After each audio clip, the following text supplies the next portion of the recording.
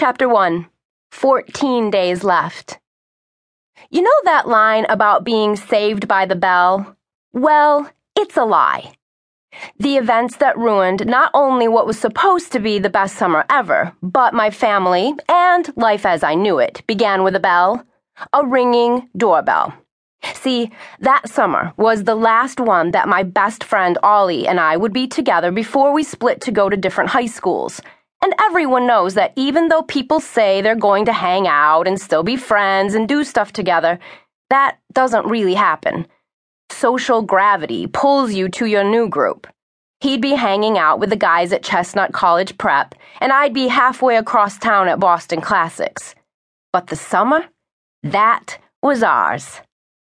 Anyway, when the whole bell ruining my life thing happened, I was working on the final set of geometry proofs of the school year and rockin' to the Standell's song about Boston, Dirty Water. Perfect for late afternoon, neighbor annoying, open window blaring. Assuming it was Mom, who forgets her keys as often as I forget my cell phone, and not a life-altering visitor, I tucked my pencil into the textbook, banged down the stairs from my room, yelling, "Hold on!" and bolted through our apartment to the house's front door. The doorbell rang again. I didn't bother to check the peephole or anything, just threw it open while saying, "Mom, do I have to have dinner with you?" And it wasn't my mom. I had never seen this woman before in my life. And her being not Mom surprised me so much that words bottlenecked in my throat. And I stared. She had red hair, dark and long. It was probably dyed, but whoever did it knew what they were doing, because it was an awesome uniform color, not like Jolie Pearson's, this idiot girl in my grade who pretends she's a blonde when she's clearly, streakily not. Black skinny jeans and a leather jacket, even though it was close to 80 degrees and way too hot for any coat. Pale skin, dark eyes, staring straight at me. Waiting.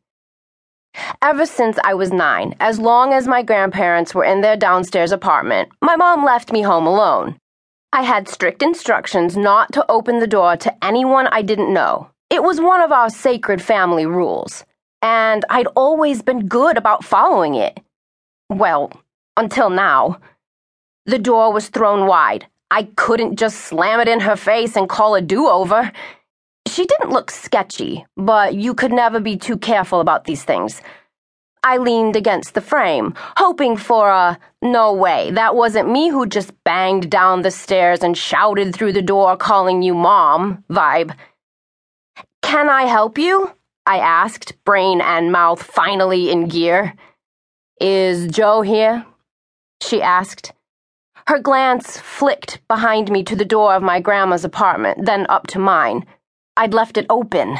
The Standells were yelling, "Aw, aw, Boston, you're my home," from my third-floor bedroom.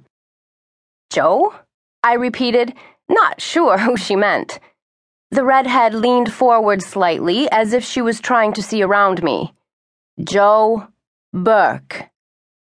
She was looking for my grandpa, Grumps. Opening that door? Total tactical error. Grumps was the same place he'd been for the past 2 years, Alton Rivers Care Facility. He had Alzheimer's, and my grandma